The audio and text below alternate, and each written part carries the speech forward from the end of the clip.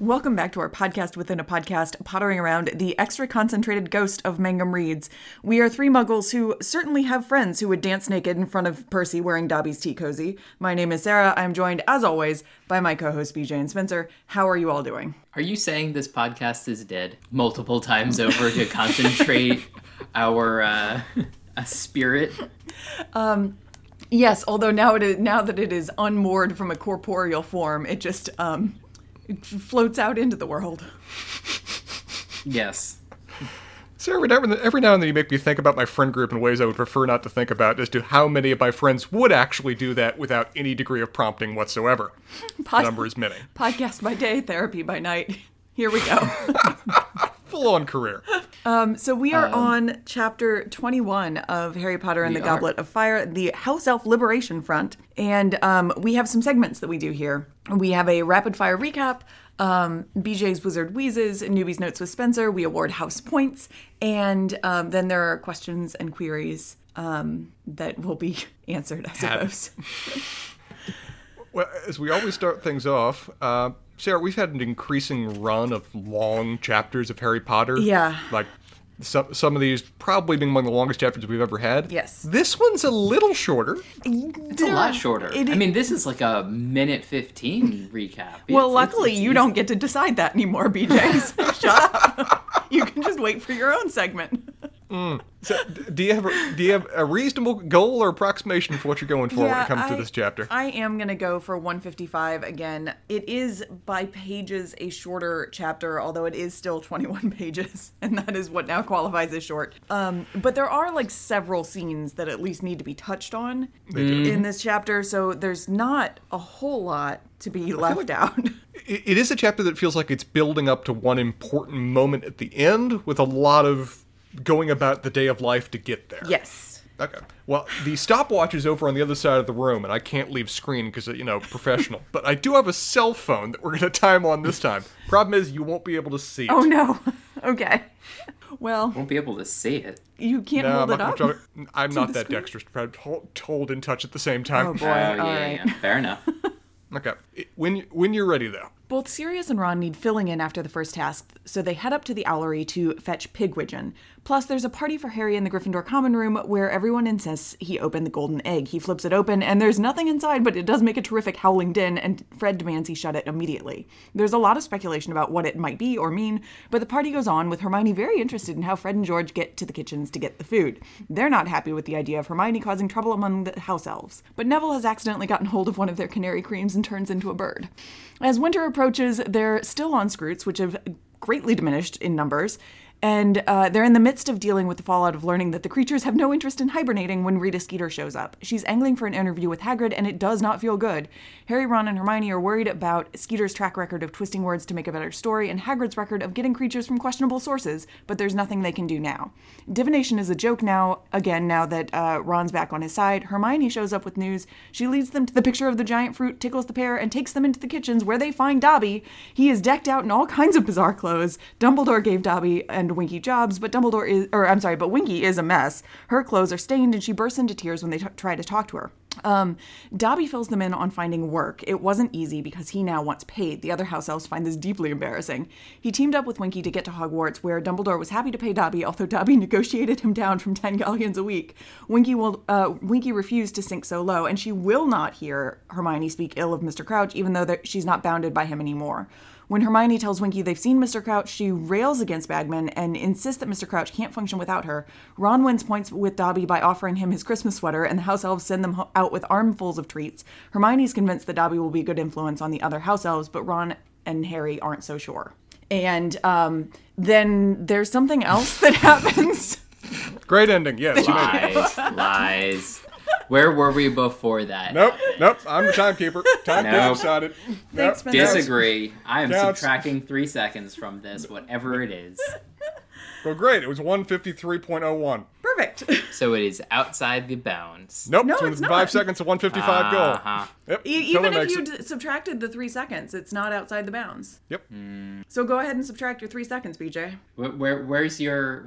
Did you already clear it? Or Yep, you already cleared it. Uh-huh. This is another one of those... There is no record. The body cam footage has been deleted by accident. So what was the time? You said 1:53:51? 153.02. Okay. That was awfully suspect. Listen, That was a BJ, lot. I've had some There was- awfully... You've had There some... is less hand-waving in Harry Potter spells than just occurred right there. I don't know what you're talking about. We have no record of this. I watched it happen. You didn't watch anything happen. The phone was down. Uh-huh. Well, so, congratulations on your 2 points. Well earned. BJ, we move on to Wizard Wheezes. Okay, well, a little bit of my wheezing was spoiled by our intro, but extra concentrated ghosts are a very funny thing to consider. I wonder if the history of magic is going to happen with that, with a bunch of dying of the professor a couple more times as he bores himself to death. Ben's We'll keeps see. getting...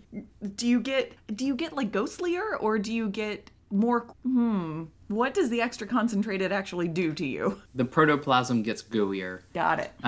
So we're gonna go back to something that I know I've Ghosts been work talking like old about. people mucus? Is that how that goes? Something like that. Okay. Or is it ectoplasm? There we go, ectoplasm. They'll eventually go down into an ecto cooler and you can drink it for. So Oh! the Going on. Ghostbusters. Okay. J.K. Rowling has an obsession with noses. I don't understand why.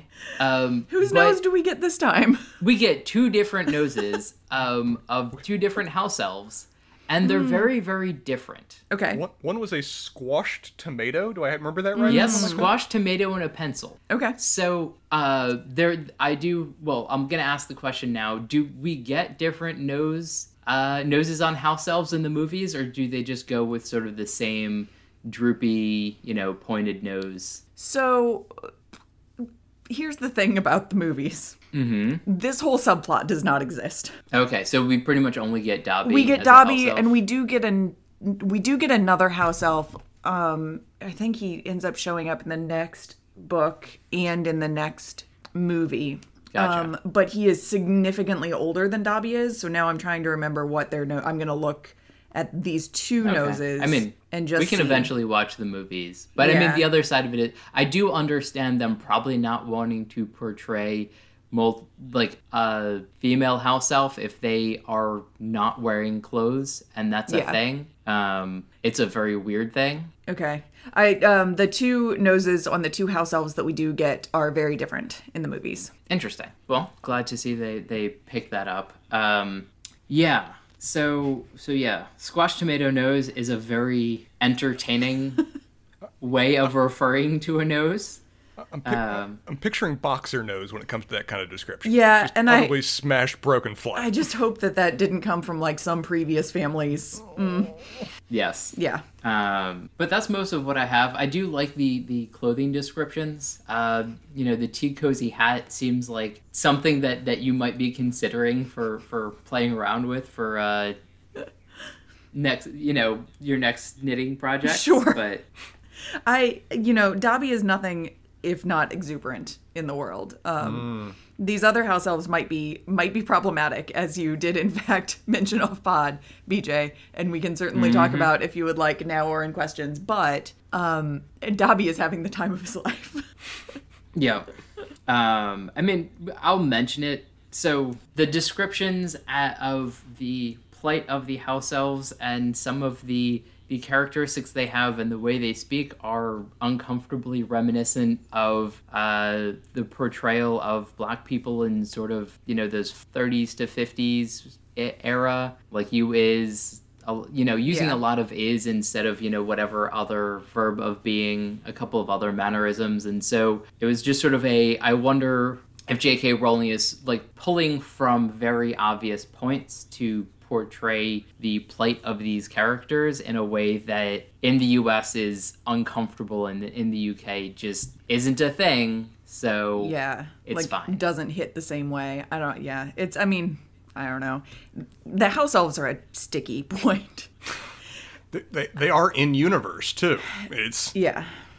the fact that none of the other characters wanted to even really discuss their plight in some ways screams a little bit of, this is wrong and I don't want to think about it. Is that okay? And at the same time, Hermione's fixation on them also screams like a white savior complex. So Just a bit. yeah, so there are all kinds of things going on with these little guys who seem to just want to make tea. Yeah. I'm not sure. We were having an off-camera discussion on the concept of adult themes put in YA. Right here. Here we go, yeah. And sometimes, they may be a little shoehorned in, I suppose. But I am excited that we got to go to the kitchens in this chapter. Like, that's pretty cool. As the resident Hufflepuff, so am I. Also, a very noted difference in different fantasy worlds. The food descriptions here compared to basically anything else other than maybe Lord of the Rings, where you basically get, it's filling, it's fine, it's wrapped in a leaf, what else do you want from me? You didn't get far enough to justify that statement. Okay, so maybe I'm completely incorrect, and there are these magical descriptions of food in Lord of the Rings, Spencer. Some of the food has names. I learned the elven names of certain food. But yeah, it's interesting, like, the descriptions that we get. It's just like, oh, there are sweets and it's fine, rather than the very specific things that we get from other authors. Well, maybe J.K. Rowling realized she didn't know how to eat anything and didn't want to put another spoon with a quartered grapefruit. There definitely could be that. I was also going to say the BMI of authors might lead to the difference in food descriptions between a lot of fantasy authors and J.K. Rowling. I will say that J.K. Rowling does, like, at least in the last picture I saw of her, she presents as, like, a relatively normal weighted person in the world. Whereas at least the one that I'm immediately thinking of, George Martin, doesn't. Similarly, Jordan did not have a svelte body, shall we say. It's interesting. If you go back to, like, the Tolkien and era of fantasy, a lot of them were really svelte kind of guys in tweed suits. I feel like that there was just... I would love to see, like, the BMI over time of Hugo Award winners, just to see... Is there just a massive dome that is slowly going back downhill that happened in, like, the 60s and 70s and 80s? That is a prime Reddit data is beautiful right there. That'd be fun. So that's my wheezing for this wizarding section. Spencer, All right. Dear newbie. Hearing Ron say, we ought to have known that he was evil, just felt so fun. Just because I feel like it's a statement I could make about half the characters in this series. Like, that character in the black suit that hides in shadows and keeps hissing at me. Should have known he was evil. But apparently he's now reaching that conclusion when it comes to the headmaster of Durmstrang. I'm glad Ron eventually reached this point with us. Also, I'd like that Ron I'm assuming that this is just the definition of an optimist versus a pessimist we see played out here, but Ron's statement of, well, you know what his evil plan is and you survived the first round, clearly you've thwarted it. Yeah, you're fine. It's all good. I'm willing to believe that even Ron doesn't fully believe this, but he's saying it while Hermione's basically saying the opposite of, clearly, if this was the first step, the other ones have to be worse. Who do you think is right in this situation? It's an odd statement for a book that's ultimately rather upbeat, but I think we're leaning towards pessimism when it comes to that interpretation of events. Pigwidgeon reaffirmed that he is the absolute best, and I will never hear anyone say otherwise. Ron clearly feels otherwise. And this earns my continued ire towards Ron. But seeing Pigwidgeon just be let out of the cage and just happily hooting and buzzing around the room with the opportunity to be useful, and then saddled with a letter that's like, I think it was described as being like several times his size and weight, but he's just dropping 12 feet out of the window, but still happily hooting through the sky to deliver it to its intended destination. He has earned my heart, and it will never stop. The screaming egg caught me off guard. Yep, that was a surprise. The mini thing. Yeah. Neville's reaction, like we talked about it earlier when in the Unforgivable Curses chapter, but I am now more sure than ever that Neville has some, like, really sad backstory. Neville lives with his grandmother. Yeah, I think there's we might probably be a able to make some reason. conclusion about Yeah. that. Yeah. And just I wonder- to make it clear, Neville's reaction. So Seamus thinks it might be banshees. Neville thinks that it sounds like people being tortured. Yeah, from the Cruciatus curse. I'm already blanking on the name. What was the Bogart was the name of the creature that summoned the thing you're most afraid of? Yeah, the boggart. Mm-hmm. Apparently, the sound from this egg summons a reminder of what your most, your deep, most seated fear or terror or scarring moment in your life may be. Well, for Neville, I think it was like similar sounds for everybody. I think Neville just I'm joking. I'm not being Yeah. serious, but everyone defaulted to this was the worst sound I've ever heard. What Yes. is that in my mind? Yes. right. I don't know. Like I'm unclear as to whether Neville had a particular insight or it's a terrible screaming and everybody was just attributing something to it. We could say for sure. I agree that this scene hammers home what we've been building up really several times in this book, meaning I'm thinking it's going to be very relevant later, that Neville's prior exposure to the Cruciatus curse, butcher every one of these spells whenever I try to say them, is something that haunts him and sticks with him to a degree that other people are even aware of it. Like, it seems like, our new professor of the dark arts is aware of why Neville has a negative history associated with that. Yeah, and probably like his history as an auror is related to that, is what I'm guessing. Possibly. But I guess it's nice, and I think this is probably rewriting history a bit, but it's nice that we're getting a little bit of insight into why Neville is the way he is. Why Neville's a bit of a nebbish. Yeah, clearly, PTSD is he needs help that isn't Dumbledore being like, oh, well, it's good that you got through that, let's do some exposure therapy. I guess that's a thing. As discussed, he needs help that may meet in certain categories of a professor inviting him for tea. Yeah. Yes. Or just being able to hang out with his friends. To jump one a little bit, Neville laughing with everybody else when he turns into a canary with the canary creams was adorable. Not just because it's funny that he just suddenly spouted feathers and then molted, but that he's enjoying it with everybody else and he's among friends. Yeah. You can just see the progression of where everyone else just kind of viewed him as an outsider everybody else laughed at. Now he's a kid at the table that everybody's laughing with. And that's Yeah. really heartwarming, particularly for a Neville-like figure. And I think that, like, even in that scene, there were sort of two aspects to it. I think it could have still gone the way of they're laughing at him if he didn't, decide that it was being included. Yeah, exactly. Yeah, And so we're he's sort of changed at a that, lot. like, Yeah. balance point of hopefully in the next book he's a little bit more part of the crowd rather than just sort of the butt of the jokes. And there's a lot of repeated themes we see in this, but this chapter just hammers home just proof in my mind that this world runs on playful schemers. That playful schemers make all the new spells, they map all the halls, they plan all the routes, they help organize Norma Ray union organizing events, apparently. It's Fred and George make the world go round in ways that they don't fully intend, but the world goes with them. And I feel like we also get an insight into the past that this was always the case. Very clearly Dumbledore still has that, and Harry's dad and they made the map, and so this is a continual thing that they're clearly not functioning members of society, otherwise they'd have jobs at the Ministry of Magic, but Their impishness makes society move in a way that otherwise it would be stagnant. yes. Yes.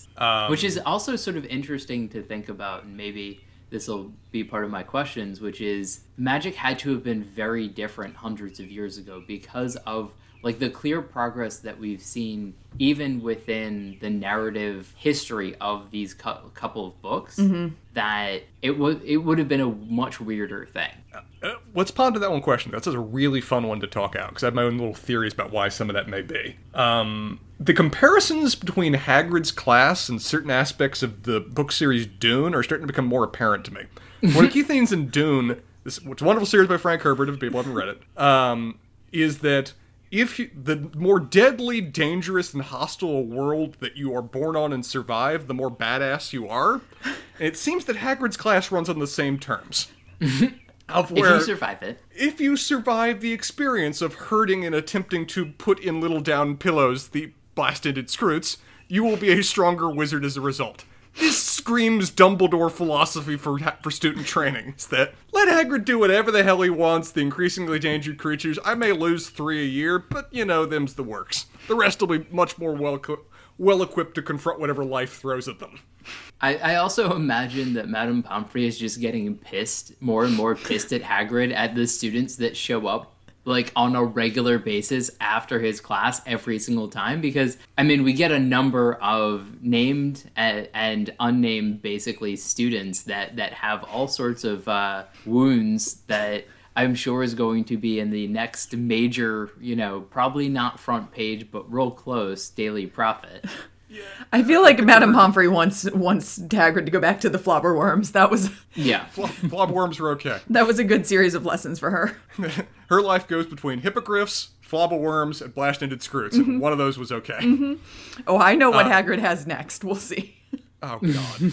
Meanwhile, while she's freaking out and Hagrid's content himself in the background, I picture Dumbledore in the corner just nodding, going, someday these children will be able to kill Sardaukar, and it's all worth it.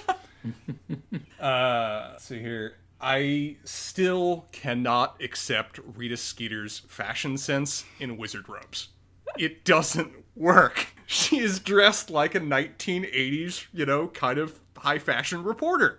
It's the theme they're going with here. Mm-hmm. And whenever they say, and robes, it shatters it for me. Yeah, they drop that for the movies, which is honestly an excellent aesthetic choice. She has an alligator purse and robes. No. And magenta with purple colored robes. It's a thing. It's loud. I just imagine basically J.K. Rowling was observing the worst house dresses that she could, and then putting them on Rita Skeeter and then calling it a day.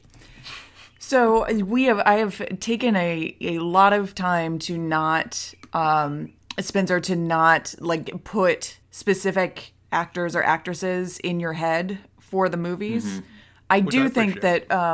I think that you can do Rita Skeeter without that being too big of a thing, because I think it's a better portrayal. So I'm going to drop a picture in the chat here in a second. Please, appreciate it. While you're finding that, I want to hear the WWE official commentary of Hagrid doing what are essentially aerial wrestling moves to put blasted scroots into submission. It's just him just leaping up elbow to bring down this thing, leaving it partially squished, but apparently enough intact to survive, because, of course, it's a Hagrid creature, is a hell of a visual that I want to have. Mm-hmm. I want to read Rita Skeeter's commentary on that particular event as she was there. Yeah. I also wonder how much of this actually translates to the movies. I feel like a lot of these things kind of aren't really translatable, but we'll sort of end up seeing. It's not how I was picturing her based on the description of the text, but it does work. It definitely brings across the same ideas. It does. I don't know why. Oh, I think it's from one of the pictures at the head of the chapter that I pictured that she had brown hair, but I also don't think that she will erase my image, maybe that I have in my head. Mm-hmm. Maybe I will the image after from I see the movies. The image from the chapter starter is more like, Scarface Miami circa early 80s in terms of style that they're going with. Yeah. And she changed a little bit over the course of the series, so I don't remember if this is earlier or later. This is really good radio, I know, too, but... People can pull these up, too. We'll post them along. It's a very weird green quill that she has. We'll sort of have to... Yeah, it'll be interesting. It's a similar kind of loud theme they're going with. Yes. In terms of just her fashion just screams as bright as loud as her personality. Yeah. Yes. But they instead of the magenta, they have gone with a sort of acid green. Lots of greens. Mm-hmm. I think to go along with the alligator skin purse, and maybe they dropped the purse and went with here's more alligator things that she can wear. Yes. Mm-hmm. So anyway, sorry to interrupt, but that is maybe I think this is a better portrayal than what is actually described in the books. Yeah. I just typically ignore the fact that everybody's wearing robes. I just typically put that in my head, particularly now that I know that Barty Crouch isn't wearing robes a lot of the time, too. Yeah. So wait, you're instituting your own fiction over what is written in the book as a reasonable thing to do? Both of you are doing it. I am vindicated. No, we don't rewrite entire sentences, BJ. This is a firm moment of I reject your reality and substitute my own, BJ. Do we have any doubts at all? And I know that they're putting out a certain degree of mystery as to what Hagrid's Scroot source is, and that's a really fun thing to say now that I actually have said it out loud. But Hagrid's source of all prior magical creatures were he was drunk in a bar and there was someone there with a magical creature. Yeah. Do we have any reason to believe it's any more involved for the Scroots? No. I mean, this is like, he's Jack and the Beanstalk with a lot more alcohol. The things he acquires. Also, oh god, please tell me we get to hear Hagrid's interview later. Hagrid's interview with Rita Skeeter seems like it would just be a joy to experience. It gets published. Yeah, I think it's a joy is like, she's just gonna tear him a new one and you're not gonna be happy. I'm gonna be entertained by that too. She writes in a way that is gonna be entertaining no matter what it's tearing down or building up. I think it might be as soon as the next chapter that we get it. Good. Oh joy. It is interesting to see Hermione and Dobby essentially serving as this book series version of like Norma Ray, of where there's such an element of like unionizing that's going into this. Mm-hmm. Of where there is a hope that, we're going to lead the House Elves into this kind of new day moment, overcome their oppressors, whatever else. It's fascinating to see the increased amount of just disappointment that Hermione brings to bear as she realizes, upon dealing with these people, that, there are generations of psychology here that I can't just put a Band-Aid on. Yeah. Also, really interesting how insensitive she is to Winky. Like, oh, yeah. Like, it's just, I mean, obviously, like, Hermione isn't as socially adept as she might be, and so there is some of that, like, which you could excuse some of it, but, like, she should know by now. I would assume that some of the interactions that she's having with Dobby, like, aren't appropriate to have with Winky, and she's just bullheadedly going forward and just making Winky have one of the worst days that she's probably had in a couple, maybe not ever, because clearly there's some really traumatizing moments that she's experienced, but in weeks, so... Yeah, Hermione with a cause is, You're going along with it come hell or high water, and it doesn't matter how you feel about it. We've discussed positive and negative traits of House Gryffindor and how each of them represent their own ways.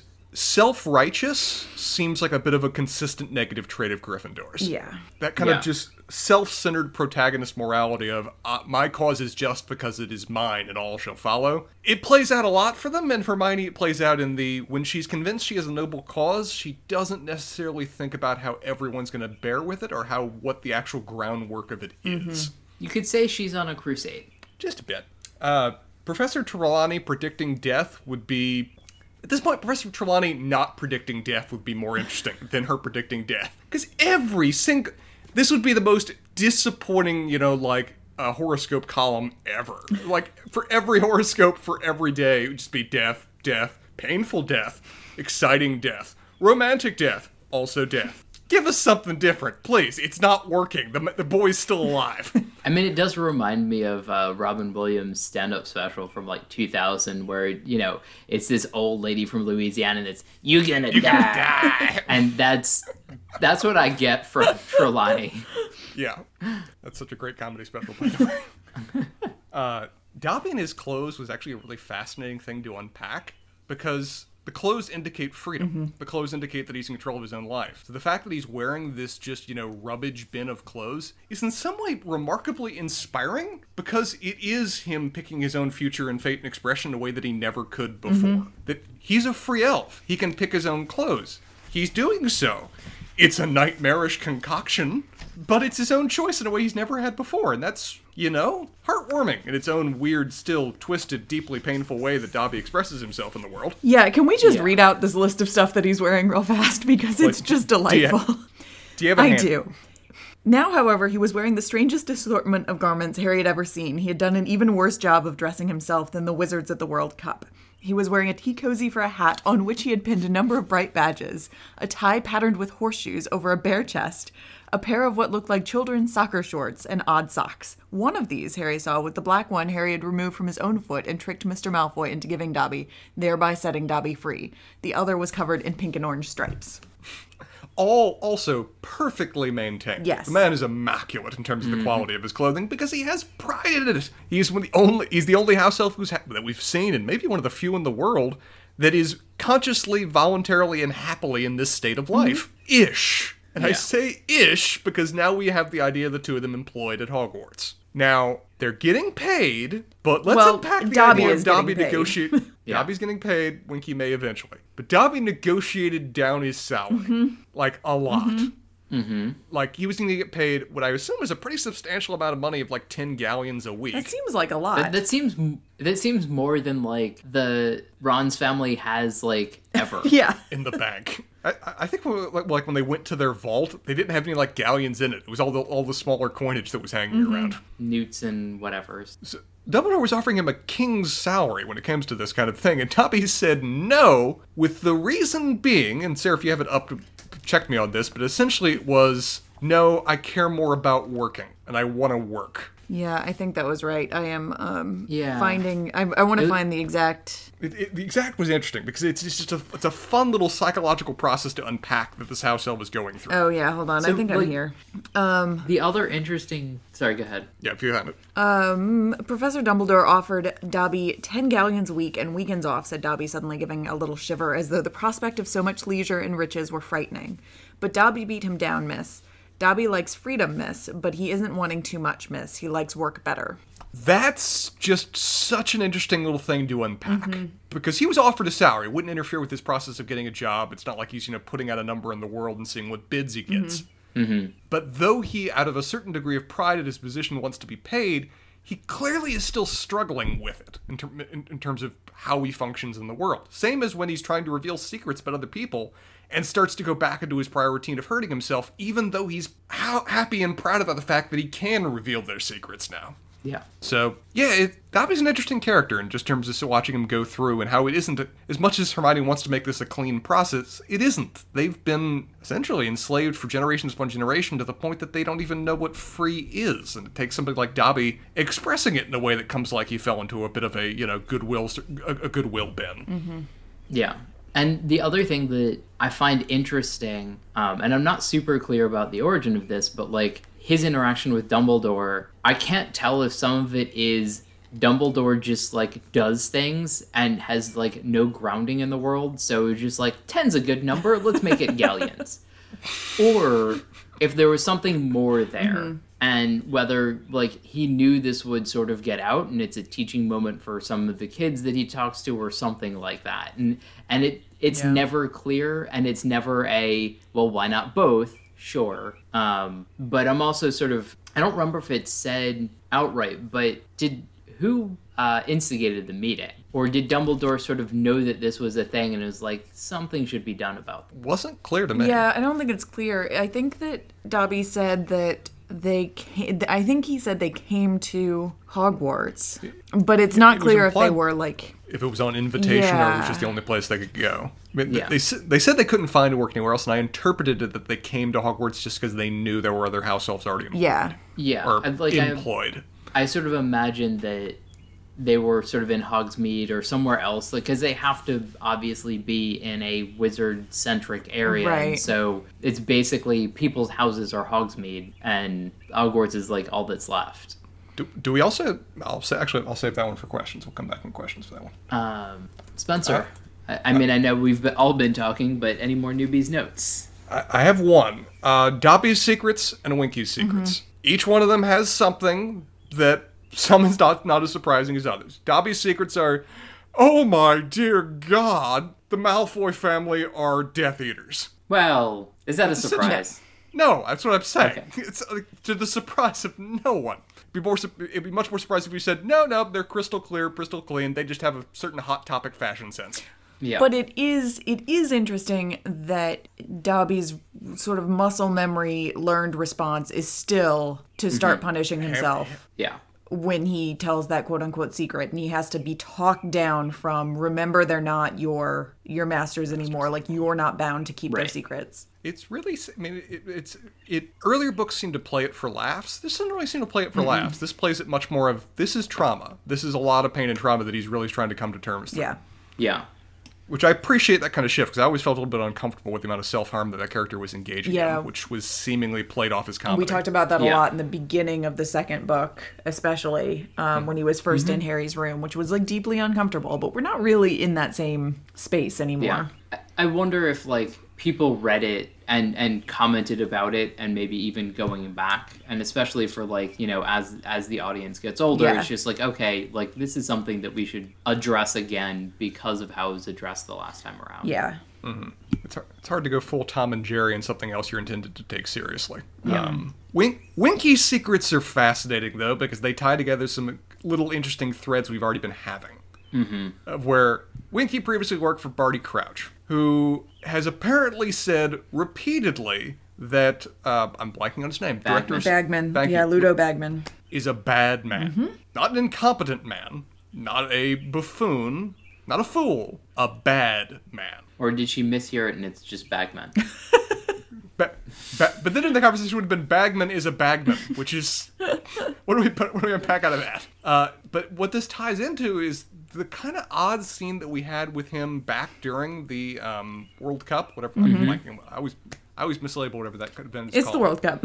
Oh, it's the World Cup. Yay, okay. Of when the Death Eaters were marching, the sign went up in the sky of Voldemort. And the first person that they came across was a confused bagman that was wandering through the woods that then they said, what happened? And he said, the fools, I'll get them, or something like that, and ran off in the woods. We also know one of his employees was missing and he did not give a shit. Which everybody just interpreted as him being, you know, an incompetent buffoon that only cares about the sport and not any degree of the administration. Now hearing this other bit of data, an insidious element of Bagman continues to rise over this story that I feel like I need to put a pin in and come back to. We sort of have a reverse of never attribute something to not caring that you could equally contribute to malice, and this is like the name of the game in this series. Like, incompetence and seems to be a cover for malice more often than the other way around. So, a note for that one for later, but that's actually all the ones I've got. Sarah, points this time around. Who wins and who loses this chapter? It feels like you've got some options. I think that there are, you know, given the number of scenes that we have, there are certainly some options. You know, and I can throw a few out, but I do believe I have who my winners and losers of the chapter are. Please. Okay. You know, I think that as we talked about in the very beginning of this episode, this chapter was really a build up to one important scene. And our winners and losers should come from that scene. And, Fair. you know, I think that we have squashed right up against each other, Dobby and Winky, who seem to be existing on polar opposite ends of the spectrum at this moment.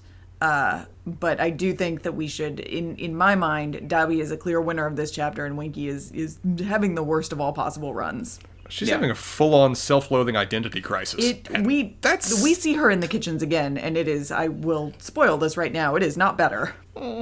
And as you said, watching Hermione just try to, you know, just, she'll get over it, was rough to see. Just because, Yeah. this isn't And a she's character... like instigating this. And you know, she's like, "Oh, Winky, like, how do you feel about this completely traumatizing event? Yeah. Tell us how happy you are." Yeah. She's doubling down on it because Winky effectively just annoys her because she's not proving her cause. Yeah. It's like, they want to be free, they want to be happy. It's like, you know that's a long road you're trying to walk here, and the first step is a doozy. Yep. So like I said, I do think that there are other nominees. To your point, Spencer, Neville had... we got some heartwarming moments from Neville. Ron being back in Harry's fold seems to have been pretty good for him. He ends up with an armful of treats from the house elves. Like, that's pretty nice. There Fred and George had some really good times this chapter. Yes. They, you know, informed other people about their back doors to the kitchens. They Success they with the have canary their creams. Canary cream puffs. Feels like it's almost more of a struggle to say who else lost other than Winky. Yeah. Everybody else had a pretty good day other than one semi-squash blast into Scroot, but I don't think they get into the running. And some unnamed Hagrid's students. about to have a bad day, Probably. but not yet. Not within the bounds of this chapter, though. Exactly. He's excited right now. Someone's paying attention to him. They want to give him a full interview. Yeah, anytime Hagrid gets excited, something is going to go wrong. Oh, Yeah. Well, they didn't with the dragons, so yet, at least. Well, Yes, but it was engineered to go wrong. Fair enough. All right, questions. This is just a confirming we didn't see it at some point, but how did Dobby and Winky get in touch with each other? I don't know, really. I have this theory that like a lot of the magical things are connected, similar to the pictures, and so there's a bit of house elves pass the word and talk to each other. I mean, they're very magical and wander about sort of at whim, so I wonder if that's some of it. And I think I also imagine that somebody told Dobby about it, because this is a thing about him now, that he is free. Yeah. Okay. Just want to make sure I wasn't forgetting a scene, 'cause suddenly they're together when they vaguely discussed each other, but never otherwise been seen in the same scene. Yeah, I feel like Dobby heard about Winky's plight from somewhere, maybe even one of the like families he was trying to get employed at, because like it doesn't in this chapter, Winky does not present to me as someone who is like out taking proactive steps in the world. Like she seems like she was probably just sitting somewhere and he had to come find her and like dragged her along on this. But the even more horrifying thought I was having for it is that she was trying to offer up her services for free of all kinds of places, but because she has a black mark effectively on her resume, no one would take her in. I'm sure which that's is why she just can't find even work. Worse. Yes. I am absolutely positive that that's why she can't find work. Whether she was actively, like, had the wherewithal to actively be looking for work before she teamed up with Dobby, I don't know. Harder to say. Yeah. Okay. BJ, you got one? I mean, I did sort of pose a question earlier that I think is much more of a long-form discussion, which is, like, what did magic look like back in the day? Because things have gotten very stereotyped, and, like, clearly there are things that progress. We talked a little bit about it with magic items, but the gestures and words to magic, I imagine, is something that has progressed and is somewhat recent, whereas, Slytherin, Gryffindor, Ravenclaw, like those magicians probably did very different things. I imagine that Avada is one of the oldest stereotype spells, just because it's tapping into a big... J.K. Rowling was tapping into a big history of abracadabra when she chose that. Whereas a lot of these others, sort of, I imagine that Cruciate and Leviosa probably were... Like, they're obviously coming from Greek and Latin, so maybe they were also developed, like, a while ago. But presumably there are other things that are more recently developed, and I just imagine that back in the day there was a lot more of the, like, things happened, and having very clear control over it was uncommon. It almost seems like for this kind of setting, this seems almost like a trope of fantasy settings in general, is that it's science before, like, the Age of Enlightenment, of where a lot of people are experimenting with new things, but they're doing it privately and they're hoarding it. And that element of not kind of sharing or writing it down or just openly expressing your ideas, it has an inherent kind of stifling effect on the world growing rather than just the individuals making powerful artifacts that are then passed down without anybody understanding how they work. Yeah, I feel like we even get a little bit of a hint of that with some of the Sorting Hat's songs. That Gryffindor's kind of idea to begin Hogwarts as a school for magical learning was like kind of revolutionary in and of itself. Like that may not have existed, or at least not existed in England. I don't know what, things like Durmstrang and Beauxbaton. Yeah. We might have looked up dates for that in a different pod, but the way the Sorting Hat talks about it is sort of like, well, this wasn't really happening before, but we need a systematized way of teaching young witches and wizards, like how to do the magic. Yeah, and I imagine that like some of that is to prevent people accusing, like presumably there were people ganging up on wizards and witches, but also like the amount of power that they just leak into the world as things happening is probably also a significant problem. I mean, we get some of that with Harry, like at the zoo and other things like that, which... It seems like it would have both elements of, like, maintaining the Vampire Masquerade and also, like, the SALT Treaty for regulating nuclear weapons. Both sides of those provide good justifications for this. I mean, we've joked about it before, but the X-Men link to this, I think, is, like, really appropriate, where... Xavier's School for Gifted Youths.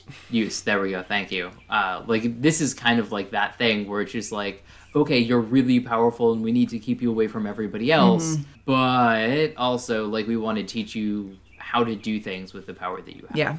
Right. And also, if you're going to be... Your options for being a teacher in a magical setting are either a school or being a hermit living on a cliff somewhere. If you gotta teach, school sounds more comfortable. You got house elves, you got a sorting hat you can talk to, a phoenix flies by every now and then. It's great. Much better than just drafty hill that people climb up to see you. Okay, but of all people to be referencing that, I feel like Dumbledore as a hermit is 100% like, he probably would have kind of preferred it because enough people would come in that he could just talk at them. I don't know. If Dumbledore had been there, he would have tried to talk the founders out of it, clearly. Can't they all just come to me and I can be weird at them in a cave somewhere? I just want to be Socrates sitting on a hill. Is that so wrong? Question: the book seems to be setting up that a lot of the House Helve way of going about their lives is more cultural, but I just want to make sure of that. Do we interpret how they are got this happiness and slavery thing? Is that purely cultural and generations of work going into that, or is there an element of a species inclination or magical impetus upon them? I don't think that there's a magical impetus upon them in the sense that, like, they are being compelled to do this work by, like, the families that they serve or anything like that. I don't think that we get any of that. But it's a little blurry whether it is entirely cultural or whether there is, like, some sort of species-specific something. The argument for the latter is certainly made by people you would not like to associate with in this world, particularly in later books. Although, you do see people like the Weasleys also kind of falling into that trap too, where even how they explain it to, like, Harry and Hermione is blurry in what they really think about, where this contentment in servitude comes from. So I don't know. I don't think we get a clear answer on it. Well, the cultural suggests generations upon generations of slavery. So it's Yes. a lot easier to just say that, no, they're just house elves. House elves are that way. Yes. Rather than accept, why are house elves that way? Yeah.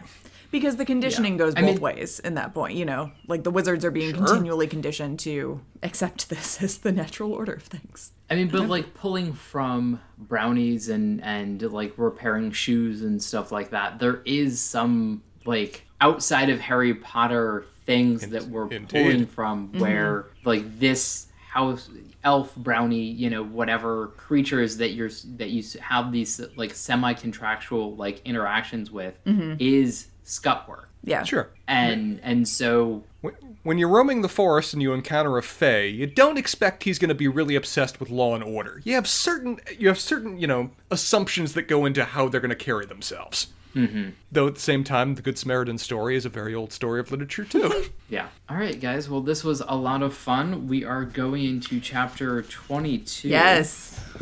Which is the unexpected task, which seems very weird because they were told to expect a task when it was going to be, not what it was. So I'm wondering if there's a little bit of switching going on, or just Harry Potter is so caught up with himself that it is unexpected to him and surprise to no one else.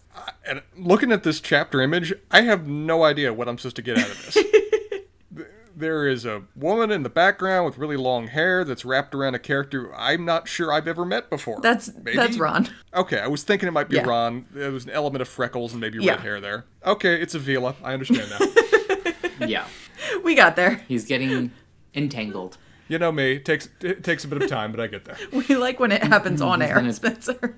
Figure out what he's going to do with his bubbage. Oh, So- boy. Okay. Oh, well, It'll God. be fun All to right. discuss with you next time. Double face palm. All right. Y'all, this is fun. it was until it wasn't.